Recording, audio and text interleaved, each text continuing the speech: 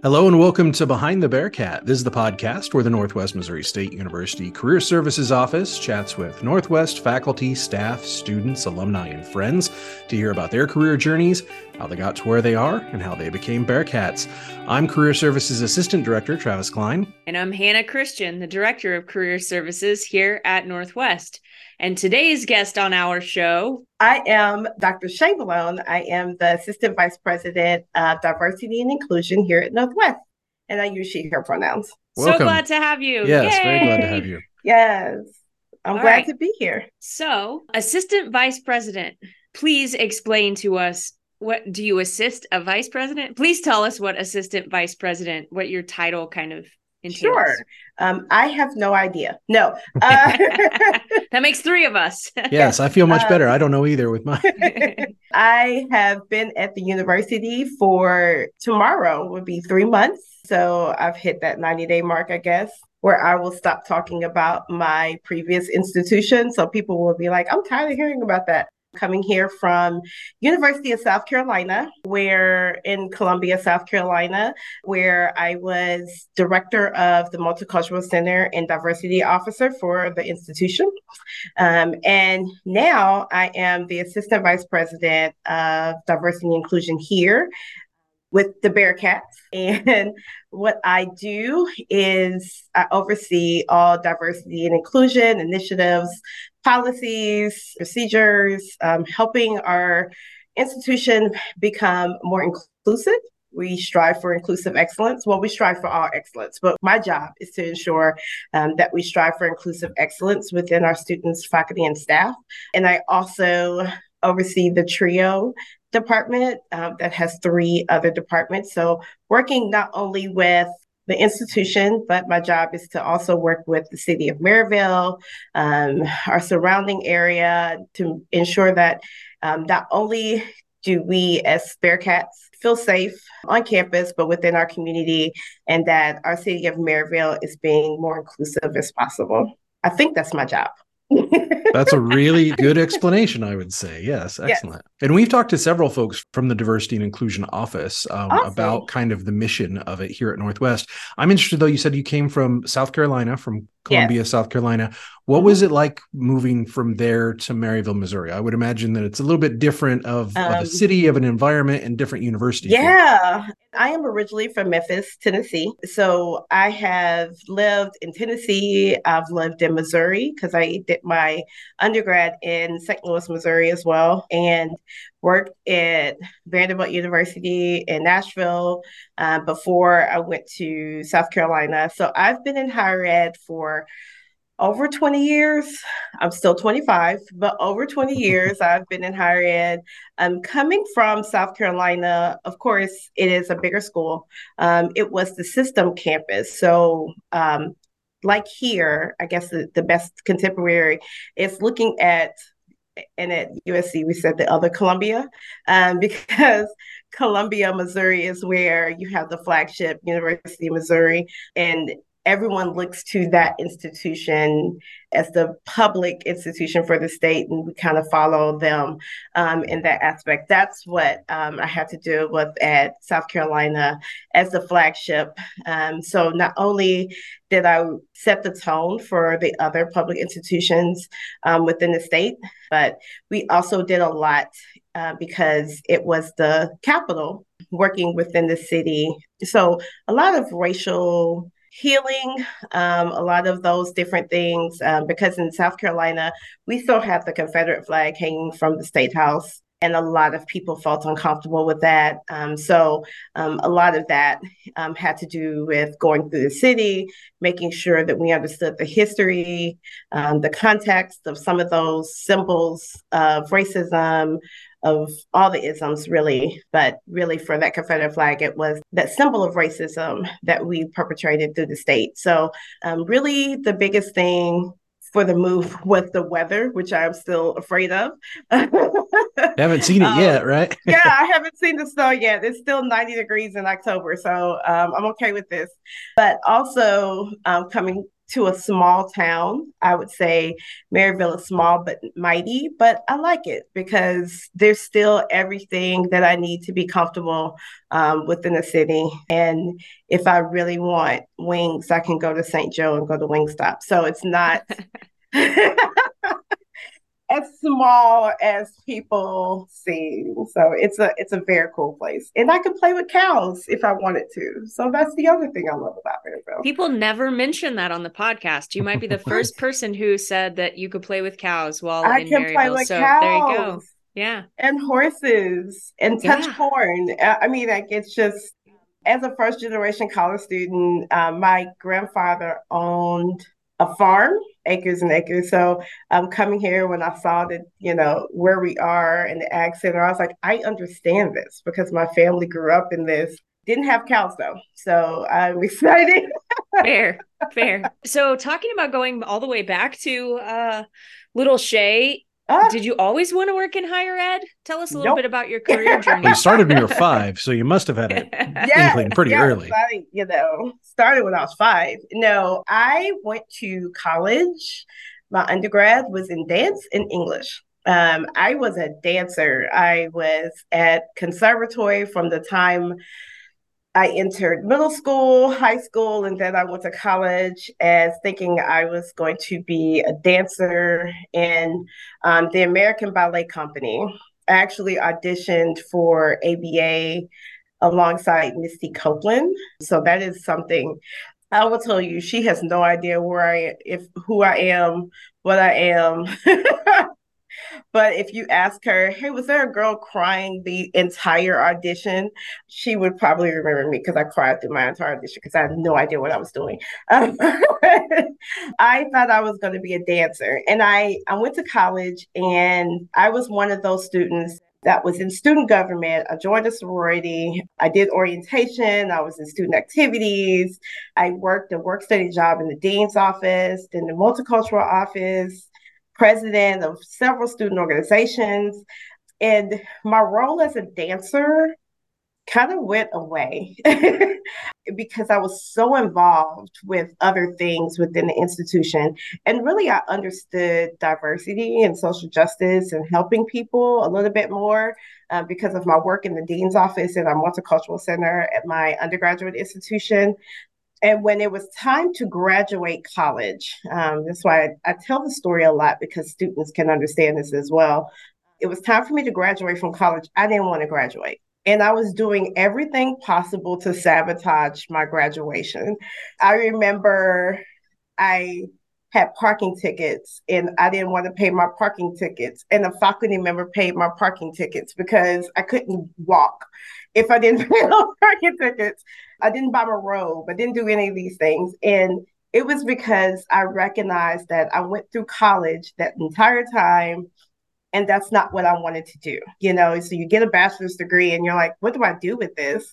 It was like an epiphany that I wanted to live to dance and not dance to live, if that makes sense.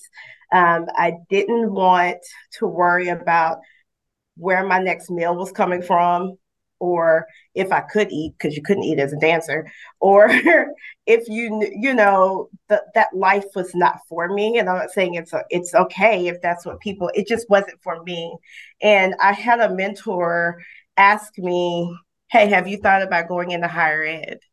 And I said, is that a job? Who does that? And she looked at me and said, what do you think I do? And I never considered being in higher ed as an actual profession. Never even thought about higher ed as a profession. And that's really how my journey in higher ed actually started. I started in admissions and I was the fine arts recruiter because that was my connection. So I started with that. And then I recognized I was really invested in making sure that we had diversity in those classrooms because I was one of 3 in the entire conservatory and I knew what that was like. So I was really invested in that. And once I started getting into higher ed, I knew it was more about not just getting students in, but how do they succeed? And so no matter what I did, and in my career trajectory, I worked in admissions, I did orientation, I worked with international students. That was fun. I worked in multicultural, I did conduct. That's not fun. Student activities and different things in my career. I think I've worked in every department, even housing, within every department of higher ed. No matter what I did, I was always looking out for underrepresented students. And that kind of where I am in higher ed because I think about all aspects of it. But my goal is to make sure that we all succeed. And what does that look like? Does it make sure that we have a sense of community? Does it make sure that faculty and staff understand how they come across in the classroom, how welcoming they are in the classroom? That's kind of help students succeed. All those things are part of that inclusive excellence and striving for social justice. So like today we have it is LGBTQ History Month. So I made sure if you see my shirt, make sure I wore an ally shirt and different things like that. So people can see that they have people who are there for them, helps them bridge, oh, this place understands me, this place accepts me, this place wants to make sure that I succeed. So that's how I came to my job here. And that was a long answer. I hope I answered that. That was a great answer. Yeah. I loved it. Yeah. One of the things that you say or said kind of demonstrated there that I think is so important that a lot of people don't think about is that, especially students, right? Mm-hmm. They think of career and they think of jobs and they think of maybe the work that they're doing. But I love that you said, no matter what my job was, this work that I'm doing is inclusion. So when you make that connection, hey, I'm the director of career services, I'm working on this. Hey, I'm the janitor, I'm working on this. Like you have that kind of sense of this is what I want to do or what I see, right? This is what I see and what I want to bring into the world. And honestly, the job is just one manifestation of that, Exactly. You're doing the work and you're doing it in whatever way that job allows you to do it.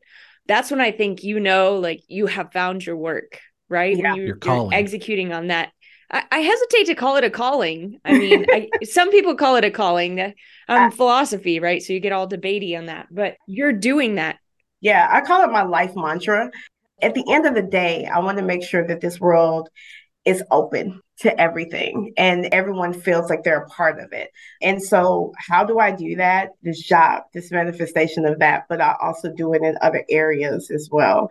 And all the things that I learned in college kind of set me up for that. That's why I said when I graduated, I recognized that dance was not it. I could not figure out how to reach that in dance. It took me even after I graduated. I was still being a professional dancer years after I graduated with my undergrad. I thought I was going to go in a nonprofit for a while, but I didn't recognize that until later on. Wait a minute, this is exactly what I want to do. How I do it, I'm going to work through higher education is how. So it is my profession. My profession is higher education, but my goal in life is to make sure that everyone is accepted. I love that. Very succinct. Mm-hmm. And Northwest is a good place to do it because we have kids here who graduated with a class of 15, and we have people grew up in a place where there were 6 million other people. So, I mean, we've got kind of everything in between at Northwest. So you really do have a good kind of melting pot of students to work with and all different experience levels and all different kind of backstories that they bring to Northwest. Absolutely. So it's a nice collective place where you can really kind of work on that holistic message of acceptance and openness and, you are welcome here. Like that for years, that was the international offices thing. And that was one of my favorite, such a simple line, but really so true of what I think Northwest is. Like, you're welcome here. Like, it doesn't matter who you are. It doesn't matter what your background, you're welcome. And we'll make you hopefully a more educated, better person by the time you're finished. So, yeah. And again, everything that I learned at undergraduate, I tell students all the time is you have no idea the transferable skills that you gain from everything that you do in college. I mean, in my sorority, one of the things that I love to do was all the flyers for our programming and marketing for our programming.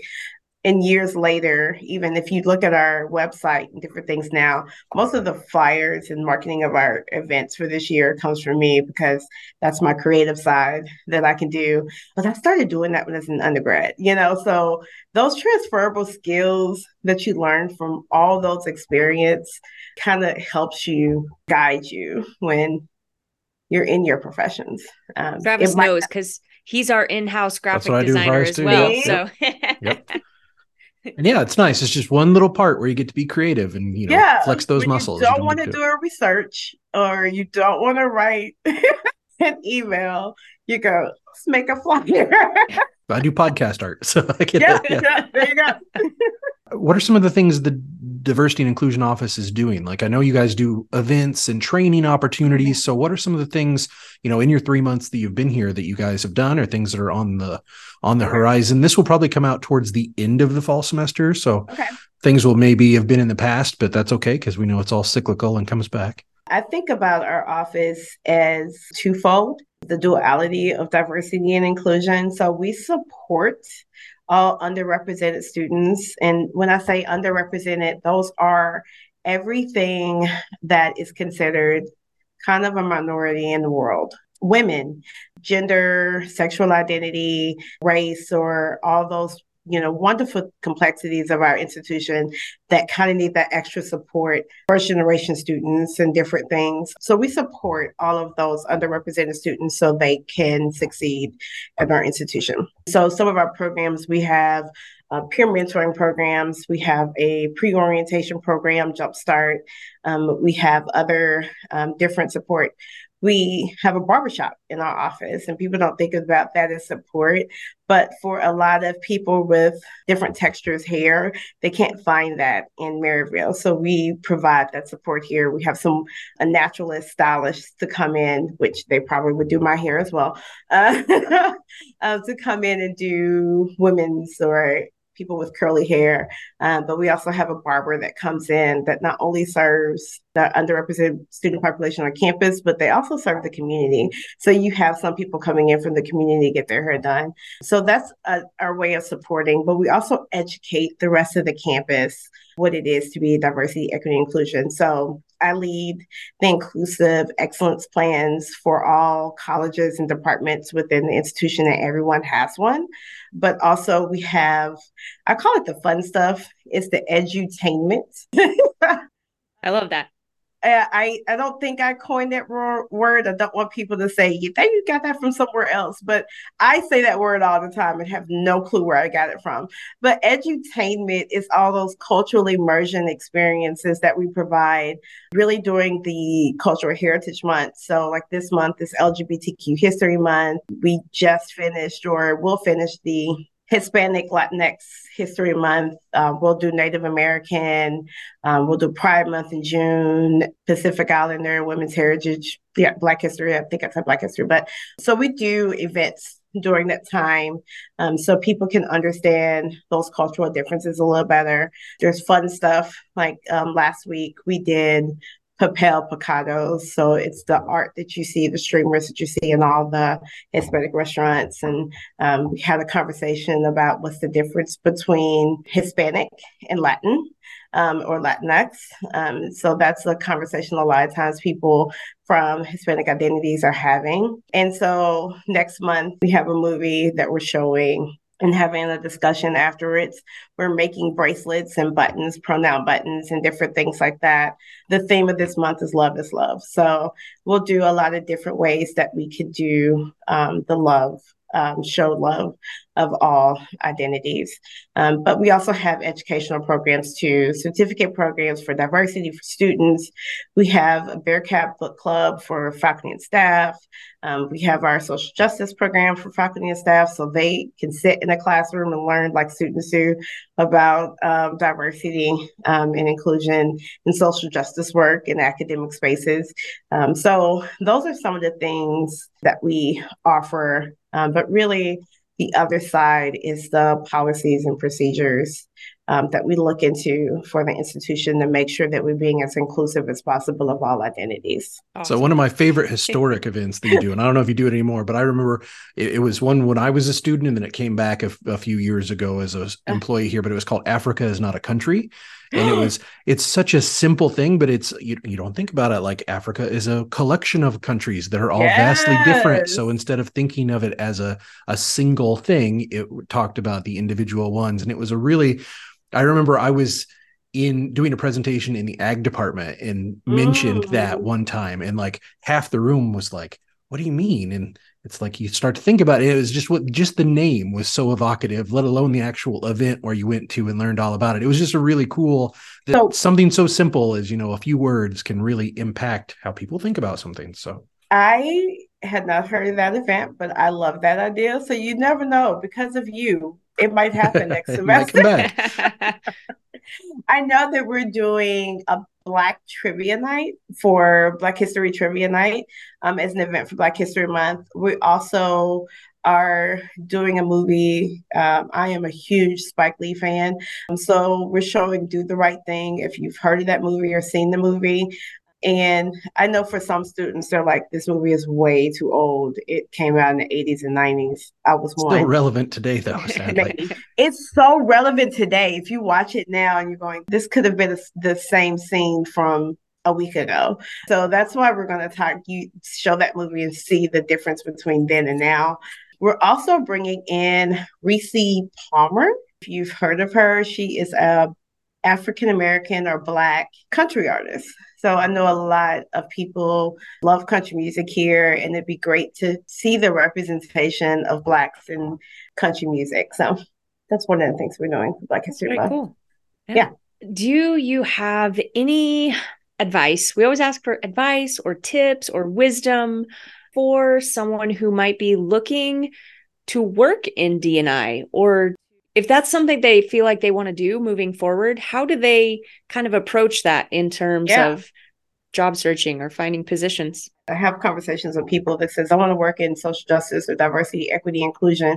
And even in my field, you see a lot of people of color are the ones that are leading it. And I say anyone can lead diversity, equity, inclusion work. The first step is know who you are, know your privileges. Like I have educational privilege, know what privileges you have, understand your triggers, understand what you know and what you don't know that you don't know. That kind of helps you assist others in understanding themselves, if you having an understanding of yourself. And there's always trainings, there's always conferences. It might not be a diversity, equity, inclusion conference itself, right? Because everyone's like, what conferences can I go to? But there's always snippets in other conferences that you can go to that helps you understand diversity, equity, inclusion. And read as much as possible. I am an avid reader, sometimes good, sometimes not. I don't think I can tell anybody the books I'm reading right now, but there's so many excellent resources out there. We actually started putting some of on our website in terms of podcasts, in terms of different books, in terms of different online trainings. There's an anti-racism training that I've done a couple of times, but I'm going through it again to see if there's things that I can borrow, not steal, that are in that training for some of the things that we have here. But it's just also, you are never an expert in diversity, equity, inclusion. And I think that for people who see me as an expert because of my title, and people who say I can't do it because I'm not a director or I'm not in this field, I don't have all the knowledge. If you stop learning, then you're not an expert. And you always have to continuously learn as much as possible. There are people who ask me to come and do a diversity 101. And there's so many topics in diversity that I say, okay, but what part? There isn't a diversity 101 because there's so many aspects of diversity that you don't necessarily understand. There's one about identity. There's one about social economic. There's different ways that you can understand it. So just always continue to learn and read and understand others. I always tell the story about how when I went to Vanderbilt, I oversaw 15 student organizations, and there was one organization, Southeast Asian students, and I recognized I didn't have any friends, didn't know anything about it. I didn't understand the Southeast Asian culture, Indian culture, anything. So I read as much as possible. I went online, I looked at a bunch of movies, I listened to a podcast. This was all before I went to my first meeting. So I was trying to engulf myself in the culture as much as possible. And I read somewhere, have no clue where I read this, is that traditional clothing, you have to be covered, you have to do this, you have to wear your hair a certain way. So I went to my first meeting in the longest skirt I could find. I had closed toe shoes, and the students looked at me and says, "What are you doing?" And I was like, "I trying to be respectful." And it was like, "You don't have to do that. What do you know?" And I recognized I did all this reading, but I never talked to anybody from the culture. And so I had to pull back because sometimes reading and learning is one thing, but if you don't have conversations with people from those identities, you could be missing the mark as well. And I learned so much just by talking to those students. I still incorporate it into how I program today in terms of how do I separate the food to make sure we have halal meat and veggies do not touch the meat and all this other kind of things. I didn't think about any of that stuff at that time, but now it's ingrained in me because it not only serves one population, but it serves other populations as well. And so I learned you can read all day too, but miss the step of immersing yourself in those cultures as well and asking questions. And that is a good deal of the work, right? Yeah. Just please share with me. And in that dialogue and that interaction between, I'm just curious and I'm just very interested in everything about you, right? Yeah. Like that is part of it. And sometimes you have to be okay with messing up. I can't remember if it's Amber Guyton, I think. I'll tell you her last name. She has this video where she talks about the 3 steps of apologizing. Because when you mess up, you're going to mess up, especially when you're trying to learn. You apologize first, acknowledge what you did wrong, and say what you're going to do to change going forward. And oftentimes, like if you say the wrong pronouns, if you put people stereotype a different culture and things, so it's like, I apologize, I stereotyped you, I didn't know. I apologize, I wore the wrong clothes to your meeting. Thought I was being respectful. Now that I know this, going forward, I will make sure I ask before I attend. And that way people will understand that you're trying to understand who they are and trying to accept them for who they are and meet them where they are as well. How do you reach people that aren't as willing? You give ample opportunity for students to go to events, to go to those movies and discussions and things like that. But then you also have some folks that they're not going to do that. They're not going to take that step. They're a little more resistant to the idea of it. How do you reach them? Is it the policy work to make sure that systemically we are being open, or how do you reach those folks? Right now, I would say that as a country, we are the most divisive I have ever seen in my lifetime, in my mother's lifetime, in my grandmother's lifetime. And I speak to my grandmother almost 4 times a day, and she says, and she's 87, she'll be 87 on Monday. And she says, I've never seen a country so divided.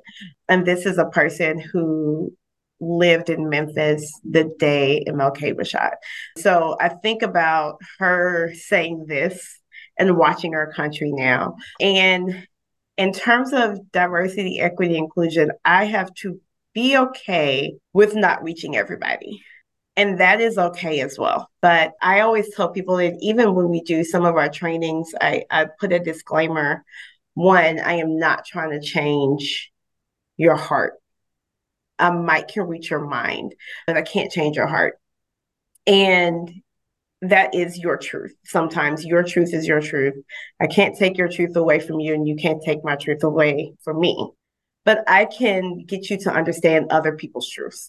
And so I'm not trying to change your mind. I'm not trying to change your opinion. I'm just trying to educate you that everyone is out there.